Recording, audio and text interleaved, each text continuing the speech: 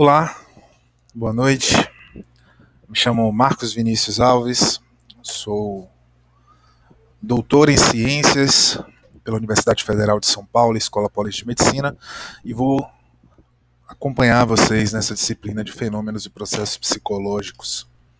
Hoje gravando um podcastzinho para poder abordar alguns aspectos importantes dessa nossa disciplina, desse nosso conteúdo, principalmente a parte em que nós vamos tratar de bases biológicas do comportamento e dos fenômenos mentais.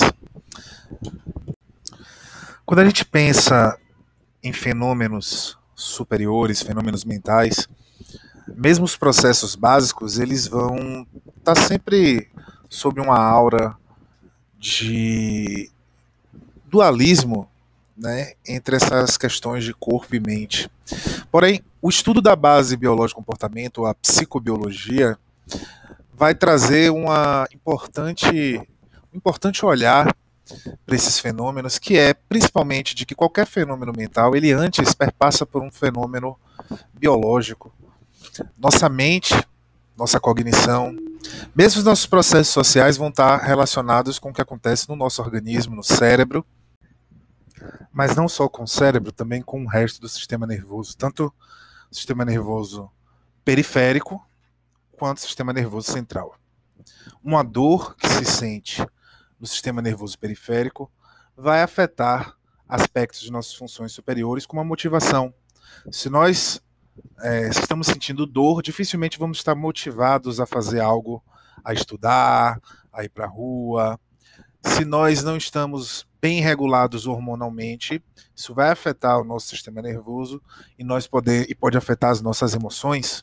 Então, por exemplo, quando estamos hormonalmente desregulados, podemos estar mais agressivos, mais estressados, ou mesmo aspectos como memória, uso de drogas, como álcool, pode afetar a consolidação da memória e gerar o que nós chamamos de amnésia alcoólica.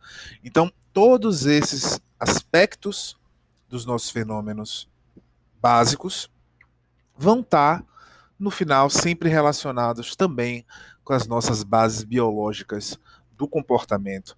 Então, observar os fenômenos e processos psicológicos vai passar também pelo olhar, pelo observar dos nossos fenômenos e processos básicos biológicos.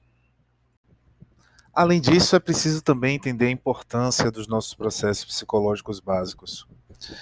Mesmo que se observe o estudo psicológico e a atuação psicológica por um prisma teórico que não vai abordar diretamente os processos básicos, como, por exemplo, quem for trabalhar numa organização, quem for trabalhar numa saúde coletiva, ou numa comunidade, ou mesmo na clínica abordando processos psicodinâmicos, pode pensar que saber os processos psicológicos básicos é desnecessário. Porém, em todos os ambientes que nós vivemos, nós vamos utilizar os nossos processos básicos, nossos fenômenos e processos psicológicos, como percepção, como aprendizagem, como a linguagem, como o pensamento, a memória, a atenção, a inteligência, a emoção. Tudo isso está envolvido com o nosso dia a dia, com como vivemos em sociedade. Acreditar que esses fenômenos não precisam de um estudo mais aprofundado, é simplesmente negar a condição humana, né, a condição mais básica do que é ser humano, e talvez até mais importante do que é ser humano. É preciso observar os aspectos psicológicos básicos como um processo que vai permitir com que os indivíduos convivam em sociedade, com que nós consigamos ter diferenças de desenvolvimento para outros animais, primatas e afins, e que nos permite ser o ser humano que fala de arte, que fala de subjetividade, que fala de convivência, que fala de aspectos mais importantes socialmente, que gosta do seu futebol, que gosta de comida. Tudo isso vai estar relacionado com os nossos processos básicos de alguma forma. Quando nós trabalhamos na clínica, por exemplo, nós estamos trabalhando com a linguagem, nós estamos trabalhando com a percepção, com o reconhecimento de faces, com o reconhecimento do corpo, com a interpretação de posturas corporais, com a memória, com a atenção. Tudo vai estar envolvido nesse processo de trabalho clínico. Se você estiver trabalhando na organização, você vai usar os mesmos fenômenos. Se você estiver na comunitária, você vai usar os fenômenos. A memória, por exemplo, é um fenômeno extremamente importante, que é a base da nossa própria formação enquanto seres humanos. Você conseguir lembrar informações, gravar em momentos importantes, aprender coisas, recordar, evocar estas coisas para poder ser utilizadas, faz parte do nosso processo de humanidade. Se não tivéssemos a memória, talvez não teríamos nada, né? Nossa personalidade não seria nem formada.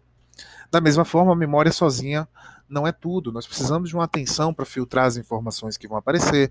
Nós precisamos perceber o mundo e sentir o mundo para conseguir interpretá-lo. Nós precisamos aprender. Nós precisamos estar conscientes. Então, tudo isso tem relação e é muito importante na nossa vida.